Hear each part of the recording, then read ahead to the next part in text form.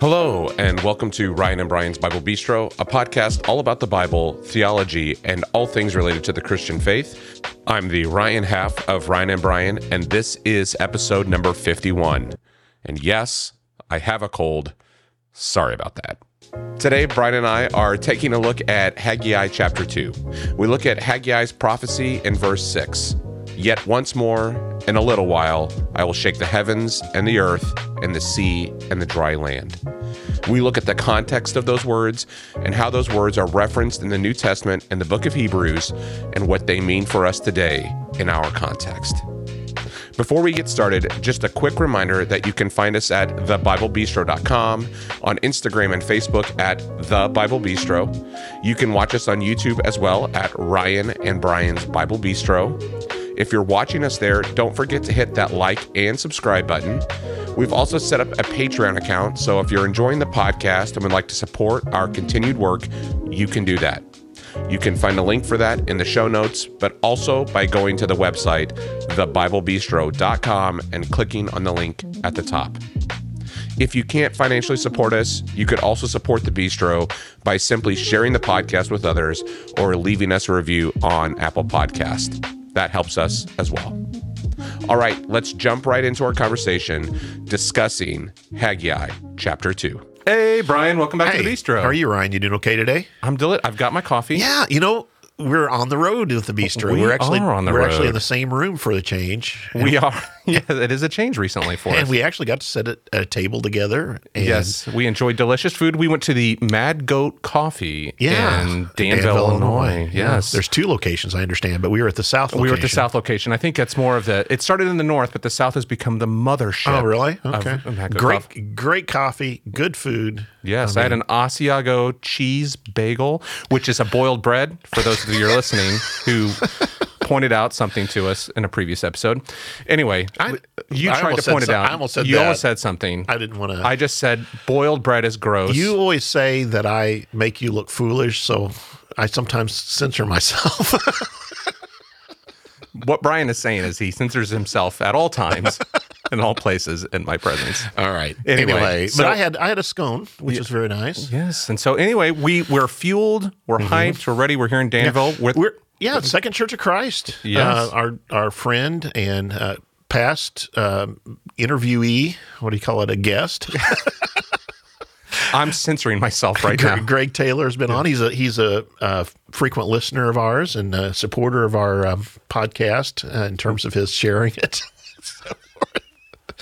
If you haven't subscribed yet, we have a Patreon if you'd like to contribute to our efforts here at the Bistro. Just kidding. Anyway, so we're here today. We're going to do some stuff with him later. Yeah. Not for the Bistro. He's got a radio show. We're going to be part of that. But that's why we're here today, and we're going to chat with some other pastors this afternoon as well. But we're taking this time to be here at the Bistro. The Bistro is a state of mind. We're here. That's right. And we're going to continue a conversation. Not continue a conversation. We're going to have a conversation about how did you call it in our notes for today? What's the whole lot of shaking going on. A whole lot of shaking going on. So for those of you who don't know Brian personally, all of life revolves around songs, mostly obscure artists as well. What you need to know is what you really need to know about me is I'm horrible at naming things. That's the big thing. I can confirm. Well, I'm poor with details.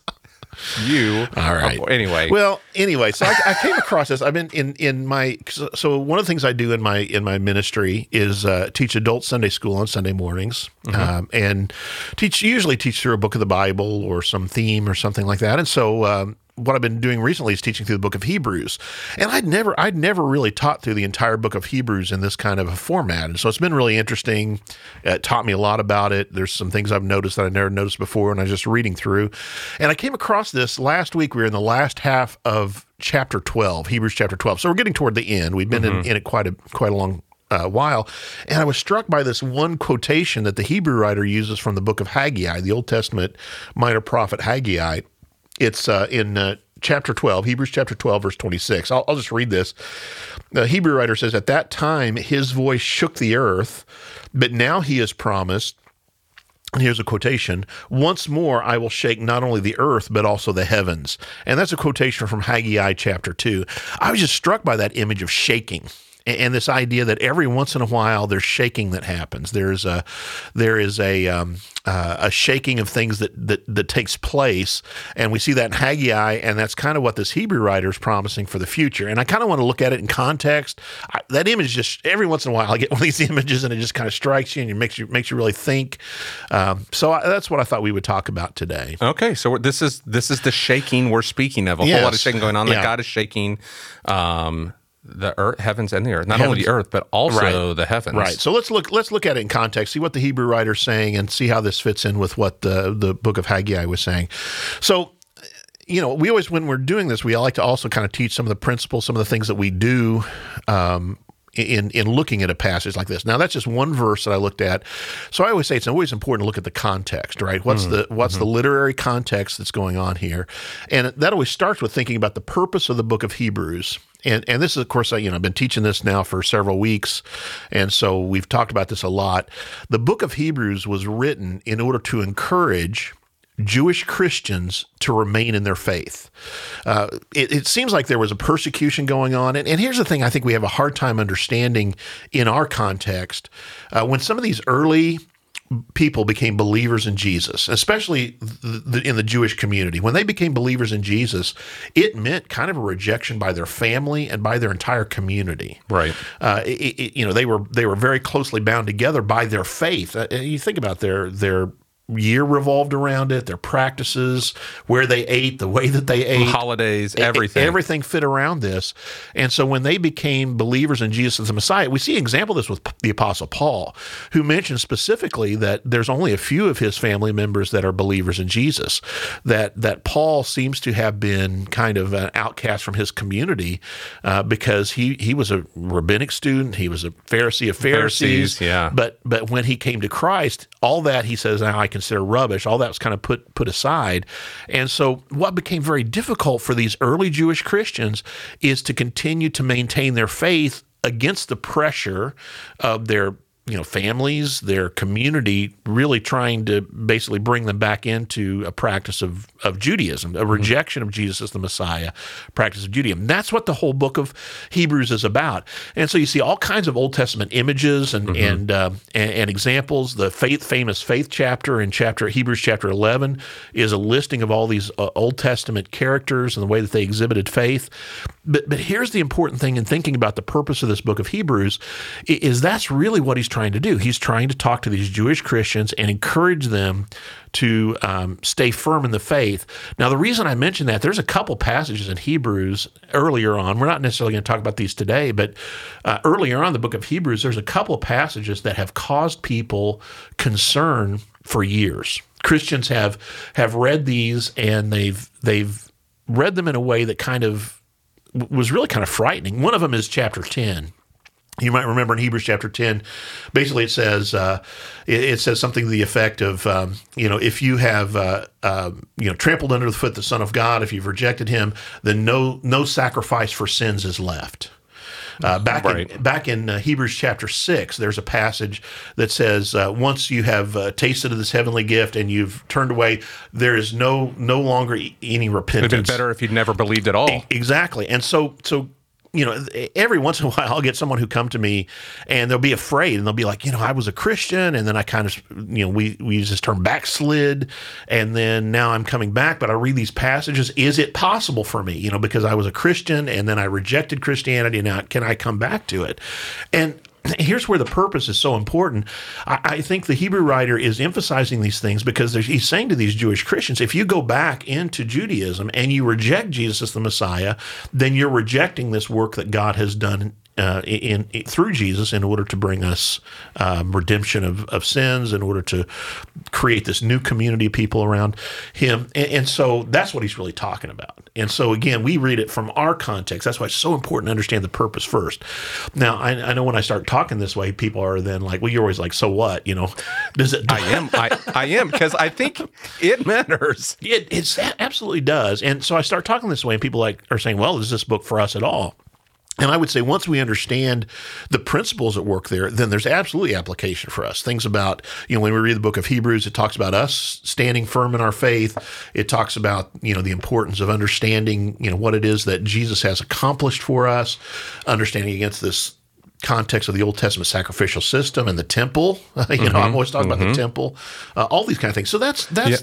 Go ahead. Yeah. I was going to say, so I taught through Hebrews not too long ago with our small group, and that was always, I think it's Hebrews 1 where it talks about drifting away. And I looked at these commentaries, it's this idea almost like a boat, like a water, and it's just talking about the cultures and the things pushing against them. It's just one of these things of like, you have to be almost rowing against it. You're rowing against the cultural, the what you've grown up in, like Paul, what he's grown up in, and it's just like, be careful. And making those connections of this will keep pushing you back until you are almost rowing against it. It would have been very difficult. I think that's the thing I'm saying we have such a hard time understanding. It would have been very difficult to have become a convert to Christianity in that first century. And like you said, there's that constant kind of pull of you back into the community. And so then it seems like this community is facing some kind of persecution. And that's really, he begins chapter 12 talking about that, Hebrews chapter 12. So imagine that. Now you're being persecuted for your faith, and that's going to make that draw all the stronger. So the Hebrew writer is very concerned with making sure that this community stays true to following Jesus as Messiah. So that's the big context of the book as a whole. In chapter 12, we have kind of a broader context.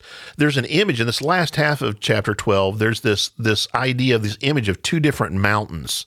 And it's kind of an interesting image. Again, Old Testament language here. And what he's doing, if you look at Hebrews chapter 12, 18 through 21, he is contrasting Mount Sinai. When you think about Mount Sinai, what was it famous for? What was that was where the law. Okay, that's where Moses went up and received the law. And so Mount Sinai kind of stands for the law and all that goes with it. We can think again in this context, kind of the idea of the Jewish worldview, the Jewish community. And the contrast is with Mount Zion. So Mount Sinai and Mount Zion are these two mountains, but it's not just Mount Zion. Of course, Mount Zion is the mountain in Jerusalem. That's where the temple stood, right? It's not just Mount Zion, but he specifically calls it, we'll see. I'll read this in here in just a minute, or have you read it maybe. It calls it the heavenly Zion, right? So it's Mount Sinai, this idea of the giving of the law contrasted with the heavenly Zion. In other words, what Christ has accomplished as the temple, as the sacrifice, in order to make us this new community. And so that's what he's contrasting here in this entire section. He's saying to these Jewish Christians, do you want to go back into Mount Sinai and all that it represents, or do you want to continue to enjoy the heavenly Zion that we are a part of now as God's people? So this is Sinai. So it's really kind of a cool literary image he uses of these two mountains. Read this in 18 through 21, if you would. This is Mount Sinai is what he's talking about. He doesn't use the word here, but I'll tell you why this is what it is. This is NIV as well. You have not come to a mountain that can be touched and that is burning with fire, to darkness, gloom, and storm, to a trumpet blast, or to such a voice speaking words that those who heard it begged that no further word be spoken to them, because they could not bear what was commanded. If even an animal touches the mountain, it must be stoned to death. The sight was so terrifying that Moses said, I am trembling with fear. So there are several quotations here and allusions, not necessarily even quotations, but allusions to the Old Testament from the book of Exodus, the beginning of the giving of the law, all the way through the book of Deuteronomy. There are several different references here that this Hebrew writer is making, and all of them are to Sinai. So the first thing is, as the children of Israel, you might remember, they escaped Egyptian captivity. The whole Red Sea thing had happened. They were now coming up to the north from the Sinai Peninsula to this mountain that God was directing Moses to, and that was going to be the place of the giving of the law. As they approached it, they hear these thunderings, and they see this smoke, and they see all of these different images on this mountain. And what it's really standing for is the presence of God. This is the place that you're going to meet God. And so it was a frightening thing for them. And there were commands given. They weren't supposed to touch the mountain. No animal was supposed to go up on the mountain. Only Moses was the one who was supposed to go up to be in the presence of God. And in the book of Deuteronomy, reflecting back on this, Moses even says, I was trembling with fear because of this idea of coming into the presence of God. And I'll just say, it is a powerful thing to come into the presence of God. I mean, it's not something to be taken lightly. Right. And so that's Sinai, though. But now here's the contrast. And again, this is talking to these Jewish Christians and trying to get them to stay true to their faith. He says, so it's not this mountain, this frightening mountain that you've come to, but verse 22, you have come to Mount Zion, to the city of the living God. Notice these descriptions: the city of the living God, the heavenly Jerusalem.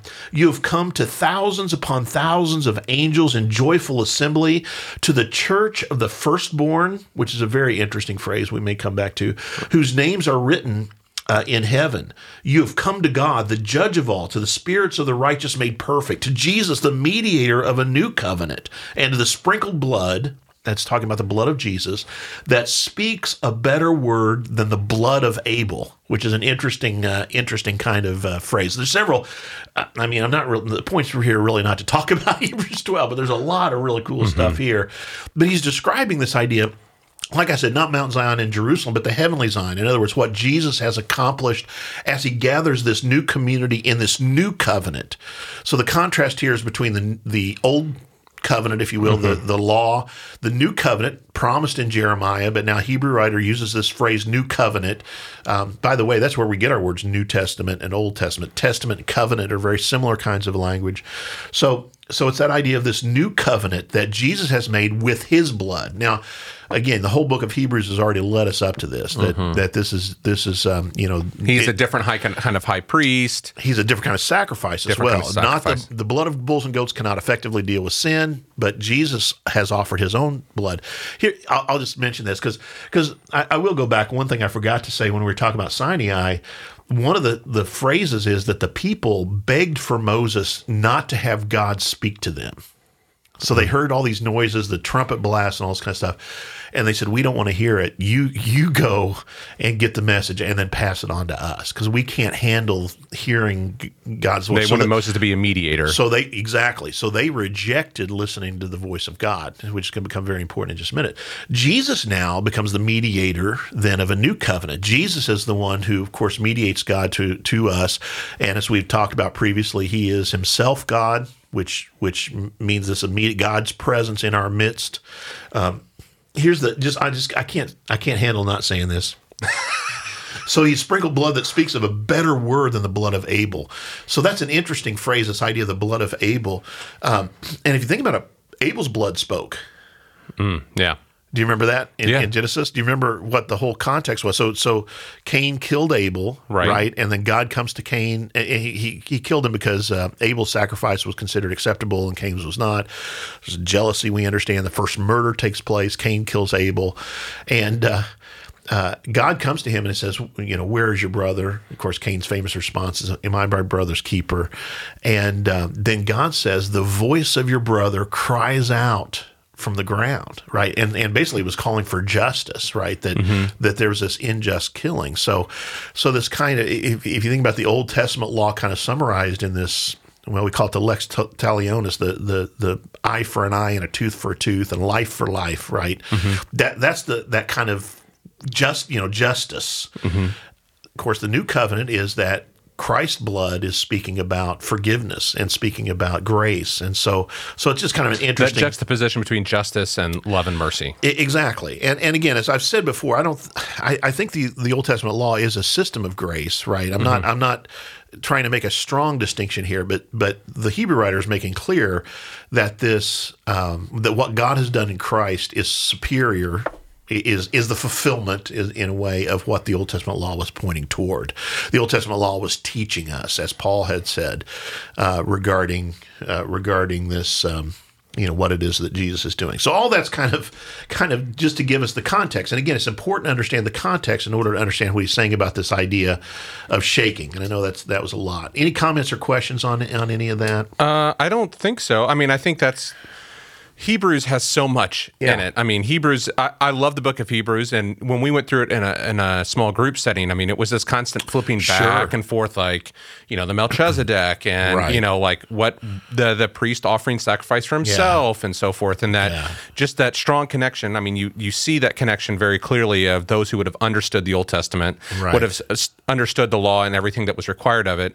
And then coming back to this, and I think, talking about the blood there, I think it's again for us, it's always putting ourselves in that thing. Like you're pointing out that like the blood of Abel spoke, right? Like we would just say like, oh, is it just language? But there was something where it said, like, God is saying, the blood of Abel spoke. Yeah. And it was crying out for that. So I really appreciate pointing that out, that, I could see the rest of it, but the blood, I was thinking more of like, well, it's sin, and it's just sin in general, but not like the justice piece of it, the difference in those bloods. Yeah, very interesting. And you're very right. I mean, you really, and of course, it's true of the whole entire New Testament. That's what I'm always saying is people are like, oh, why do we spend time in the Old Testament?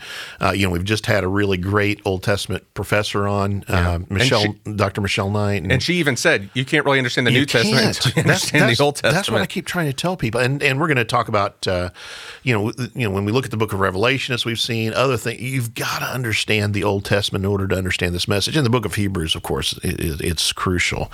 Let me look just a little bit at this narrower context then. So this is really kind of getting down. So I say you start with the purpose of the book, you get into the kind of the general context, and then you get into a narrower context. So verse 25. This is Hebrews chapter 12, verse 25. We're getting up to this verse 26 that we're really spending time on. And here's what it says. It says, see to it that you do not refuse him who speaks. Now, that's going back to that idea of Sinai, that they said, oh, we don't want to hear this. We can't handle the voice of God. And now we have this idea that God has spoken to us. And this is how the Hebrew writer begins his entire book. In the former times, God has spoken to us in prophets. Various ways and various manners, through the prophets, other ways. But in these last days, he has spoken to us in his Son. And so here's this ultimate revelation of God, and these Jewish Christians are in danger of leaving it. And he's saying, listen, don't be like that generation that wouldn't listen to the voice of God. Don't refuse the one who's speaking to you, is the idea. If they did not escape when they refused him who warned them on earth, how much less will we if we turn away from him who warns us from heaven? So that idea, the voice from heaven, don't turn away from that. And here's our verse. At that time, his voice shook the earth. But now he's promised, and he goes back to Haggai chapter 2, once more will I shake not only the earth, but also the heavens. Now, here's where I want to look at the Old Testament background, and then we'll kind of come back to this. This is quotations, Haggai chapter 2. Okay. So Haggai, just say a couple things about it. Of course, a minor prophet. He's writing, the interesting thing about Haggai, he's one of the minor prophets that we can date the most specifically because he gives us 4 different oracles at 3 different times. His ministry only lasts, I think it's about 4 months, less than a year. I'll put it that way. I can't remember exactly. I think it's 4 months, but he will say very specifically, it happened in this day of this month, the oracle, the word of the Lord came to me in this way. Haggai is the second shortest book in the Old Testament, right after Obadiah, if you remember that. Yeah. So you were joking when I said Haggai 2. You're like, oh, I haven't spent a lot of time in Haggai. I haven't spent. There's not a lot of time to spend in Haggai. I'm not disparaging Haggai. I'm just saying, like, yep, it's one you read and then you're moving along. So this is one of what we call the post-exilic prophets. So he's writing right after the time of the Babylonian exile. Of Judea. Yeah. When the southern kingdom was taken into the exile in Babylon, then they come back. One of the things that they do, you might remember, Zerubbabel is one of the leaders, and his task is to rebuild the temple. Mm-hmm. Well, they've laid the foundation of the temple, but then nothing else has really been done on it for 17 years. And so Haggai, one of the reasons he's writing is basically to kind of light a fire under them and say, we really should probably finish this thing. And he's a contemporary with Zechariah. We think Haggai was probably a very old man. There's some indication in the book itself, in fact, we'll see a little bit of this, that he may have seen the former temple. So in other words, he would have seen in 586. He potentially could have seen the temple in Jerusalem before it was destroyed. If that's the case, he's probably a 70 or an 80-year-old man now. So he's an older guy. He the word of the Lord comes to him, and basically he's saying we need to build this temple. And so that's the immediate context. There are 4 different oracles come to him, and this one in Haggai chapter 2, it says in the second year of King Darius, on the 21st day of the 7th month, the word of the Lord came through the prophet Haggai, speak to Zerubbabel, son of Shealtiel, governor of Judah, to Joshua, son of Jozadak, the high priest, and to the remnant of the people, and asked them, who of you is left who saw this house in its former glory? So how many of you are left that remember the temple of Solomon? is basically what he's saying. Right. And you'll remember in Ezra when or is it Nehemiah? No, it's Ezra, isn't it? I can't remember. Ezra and Nehemiah. Originally they were one book, so I'll just say Ezra and Nehemiah, and I'll be right. But all right. When they built the temple and they dedicated it, Zerubbabel's temple, you remember that there's this really interesting phrase where they say, and the people cried. The older people who remembered the glory of the former temple were crying, but then the younger people who had never seen the temple, who had been waiting for this moment, were shouting for joy. And so there's this kind of mix of emotion there. And that's a similar kind of thing that he's saying here, this idea of the glory of the former temple. And he says, how does it look to you now? Does it not seem to you like nothing? But now be strong, Zerubbabel, declares the Lord. Be strong, Joshua, son of Jozadak. So that's the high priest, and Zerubbabel's the leader of the people, kind of the descendant of David here, by the way. Be strong, all you people of the land, declares the Lord, and work, for I am with you, declares the Lord Almighty. This is what I covenanted. This is what I promised with you when you came out of Egypt, and my spirit remains among you. Do not fear. So this is an encouragement for them to rebuild the temple, to continue this rebuilding of the temple is what he's promising here. Now, here's where we're getting to this quotation then that the Hebrew writer uses. So that's the context. Oh, it seems like I end up talking about the temple, I know, but I think it's a really important concept. It really is. And when you start to see it, you start to see it everywhere. That this was the place, again, for the Jewish people, this was the place, the people in the Old Testament, this was the place where you drew near to God and where your sins were forgiven and you were able to draw into the presence of God. So for them, it was a crucial thing. New Testament, like I said, we've seen over and over again how Jesus is compared to that. He fulfills what the temple was pointing toward, and then we have this future promise, of course, of us being together. And that's what I think the Hebrew writer is pointing to, so we're going to see. But here's what it says in verse 6. This is what the Lord Almighty says. In a little while, I will once more shake the heavens and the earth, the sea and the dry land. I will shake all nations. So he's kind of giving this promise. He's looked back to Egypt. He said, remember what God did before for us. And in other words, God has been on our side. Don't be afraid. And now again, he's going to shake all the nations is the idea. And this idea of shaking is kind of what I want to talk about. We think about earthquakes. We think about this kind of idea of a shifting of foundations and all that. And so shaking can be a time of fear, if you will. It's a time where even the things that seem to us most solid are shaken. And I mean, let's face it, we all feel that way sometimes, right? There are times in our lives as individuals, but also as communities of faith, right? There are times that are shaking, and we're kind of like, we don't know what to do. Past 2 years, dealing with the pandemic and the fallout from the pandemic has been very difficult for communities of faith. I mean, it's been very difficult for churches throughout this nation, and there's been all kinds of things that have been upset. I used an image, and this is, we've talked about metaphors before. I used the image of shuffling of the deck. I said this is going to be a reshuffling of the deck, but we could also say this is going to be a time of shaking. Right, this is going to be a time where things are shaken out. Here's the other part of the image that I kind of think about, though, is I remember spring cleaning when we would have rugs, not wall-to-wall carpet, but I'm old enough to remember rugs, and you'd take those out and you'd shake them, right? Or you'd put them over the clothesline and beat them even. I can remember when Mom would use really nice tablecloth, and then after it was over, she'd gather it up by the corners and she'd take it and she'd shake off all the crumbs, all the filth, right? The stuff that needed to be done away with. That's the whole idea here. And I think that's the idea of the shaking of the nations here. I will shake all the nations. And we'll come back to the Hebrew writer and we'll see that that's the way he uses this idea. But I will shake all the nations, and what is desired by all nations will come. The desire of the nations, of all the nations. In other words, what it is that the nations have been longing for. Now, that's kind of a funny thing to say, but I'll go ahead let me go a little bit further, and then we'll come back to that idea of the desire of the nations, because I think it's an interesting phrase. I will shake all the nations. What is desired by all nations will come, and I will fill this house with glory, says the Lord Almighty. So he's talking about the temple, right? And here's the promise. The glory of this present house will be greater than the glory of the former house, So again, this is why I think, among other people, that Haggai probably knew Solomon's temple. He's saying, I'm promising you, Zerubbabel's temple doesn't look like much now, but there's coming a time where this will be even greater than the house of Solomon or the temple of Solomon.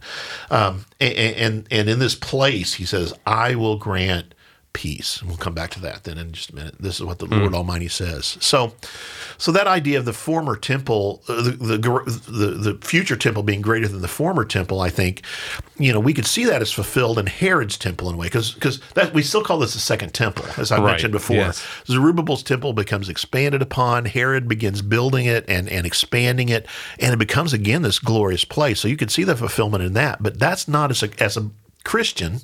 And as a reader of John's gospel, that's not what he was ultimately pointing towards. I think he's ultimately, what do you think? Pointing towards Jesus. I think that's exactly right. He's pointing toward this temple, this means of being God's presence in the midst of his people. And then, I talk about Jesus a lot as the temple, but then you got to remember he's also creating this house around himself. First Peter calls us, we are all like living stones being built into a spiritual house of worship, right? So Jesus is building this temple that is his body, right? So his physical body, but then his spiritual body, the church that he's building around himself, that's going to have a greater glory than even Solomon's temple. And that's what I think he's pointing toward, that God's people in all times and all places now, what we call the kingdom of God, is being built into this temple through Jesus, through what he accomplished on the cross, as the Hebrew writer says. That's that ultimate promise we have of this glory. Let me go back to Desire of the Nations. We talk a lot about music on this. We do. I sing sometimes. And, well, let me see if you can sing this one. Oh boy. So do you know this song? Well, Desire of the Nations, come. I don't believe that. Come, Desire of Nations, come. You don't know that song? I don't. We sing it every year. Christmas time, we sing that song, right? Okay, sure. What? Hark the Herald Angels sing. Yeah, okay, yeah. I don't know what you're saying. The fourth verse. Oh. Come, Desire of Nations, come. I don't know. I don't. We don't. Fix in us thy humble home. No, okay. That's in the song, but that's like that's the beginning of the fourth verse. That's the last verse. Yeah, but it's like, growing up, it's like we're going to do verses 1, 2, 3, and 5. Well, there's only 4 verses, but yeah, I get what you're saying. You know what I'm saying? Like, I get what you're saying. We choose our verses but here. That's the whole point of that Christmas carol. I knew you wouldn't know it. That's the funny thing. But I thought you tried to reel yourself in here, Brian. No. I'm trying to make you look foolish today. But I bet most of our listeners wouldn't immediately think of that song, but we sing it every year, right? Come, Desire of Nations, come. That's from this passage in Haggai. So what is desired by the nations? Now, it's an interesting time. There's all kinds of news coming out of Eastern Europe right now, right? Mm-hmm. And changing by the day. Some horrible things that we see there. But what is it that the nations desire? And I think, ultimately what the promise here is, he says, and in this place I will grant peace. That Jesus becomes the peace, right? He becomes the King of Kings, Prince of Peace, the one who's going to rule over the nations, the one who's going to make things the way that they were intended to be from beginning, where there will be peace, there will be this promise of living together in community with one another. And so that's what I think he's pointing toward, that there's going to be this shaking of the nations, but then the desire of the nations is going to come. And so you think about all the different kinds of upset that we face, the shaking, like I said, personally, as communities of faith, but also we could say in our political world, in our society, we see this kind of shaking of the foundations. Now let's go back to Hebrews, because I think here's really the kind of the point that I want to make here regarding this. So I'm going to go back and read, now that we've looked at this in context of Haggai. And by the way, any questions there on Haggai chapter 2 or?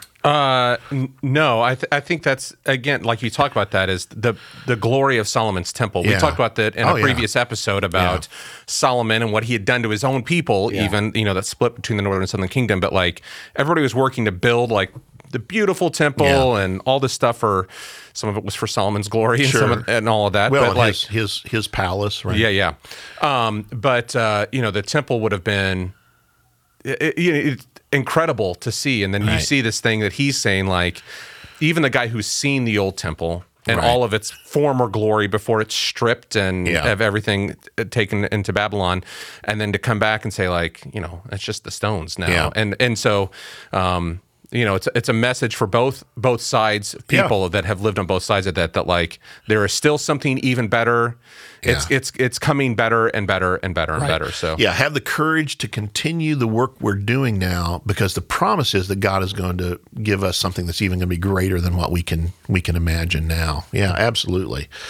Go back to Hebrews chapter 12 then, and let me kind of go back. So don't refuse him who speaks to me. At that time, his voice shook the earth, but now he's promised once more. And this is the phrase in Haggai chapter 2 that the Hebrew writer picks up on, that once more. Okay. Mm-hmm. Once more, I will shake not only the heavens and the earth, or earth and the heavens. The words once more, the Hebrew writer says, indicate the removing of what can be shaken. So that's what I was saying, that idea of shaking out your tablecloth, doing away with the filth. That is created things, he says, so that what cannot be shaken may remain. So, there's a way that a shaking does away with the kind of the leftover parts, the dross, right? Mm-hmm. There's a way that shaking kind of gets rid of the things that are just hangers on, if you will. And so that's, I guess, the encouragement for us, as the same way Haggai is encouraging them to continue the temple.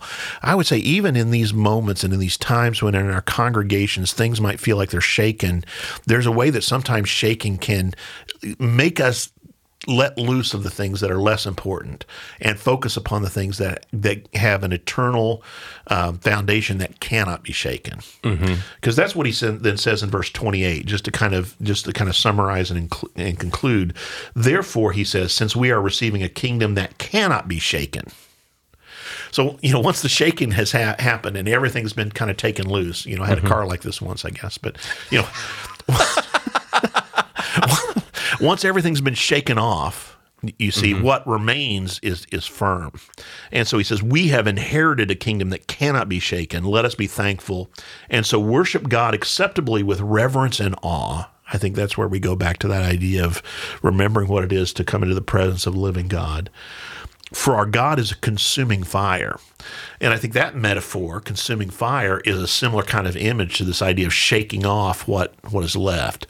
1 Peter, for example, chapter 1, talks about this idea that our faith is of great value, being refined, right, with fire, this like precious metal, this idea that the fire is burning away the dross, it is burning away the things that are unimportant. Fire doesn't feel good, right? Being in the crucible does not feel good. Being in a time of shaking does not feel good. But the encouragement, I think, is to remember that in these times, sometimes we are reminded of what is core and what is centered, and the rest of it needs to be shaken off. Yeah, so and Hebrews is written, we don't get any allusions to the second temple has been destroyed yet, so it's probably before 70 AD, correct? It could be. Yeah, there's a lot of debate about this. Yeah, I don't know. I don't have a strong opinion either way.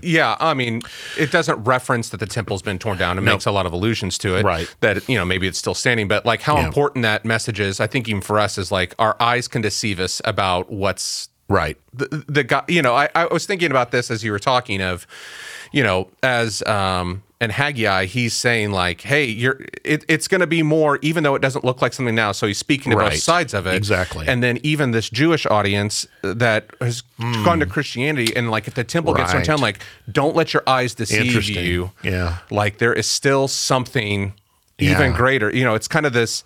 It's the message of Haggai twice, right? But one of it is that one is the temple erected, and one is the temple coming down. That's very interesting. I never thought of that, but you're right. I mean, it's like, the distraction for the people in Haggai's day was that this is not a glorious temple, and in the distraction in the Hebrew writer's day could be the gloriousness of the temple and putting your faith in the building rather than what it is that the building stands for, so to speak. That's I never thought of that. That's a very good point, Ryan. Well, you see, you talk and then it stirs up something in me, and I'm like, I'm just trying to make these connections because I think that's really good. That thinking about that he saw the temple on both sides, right?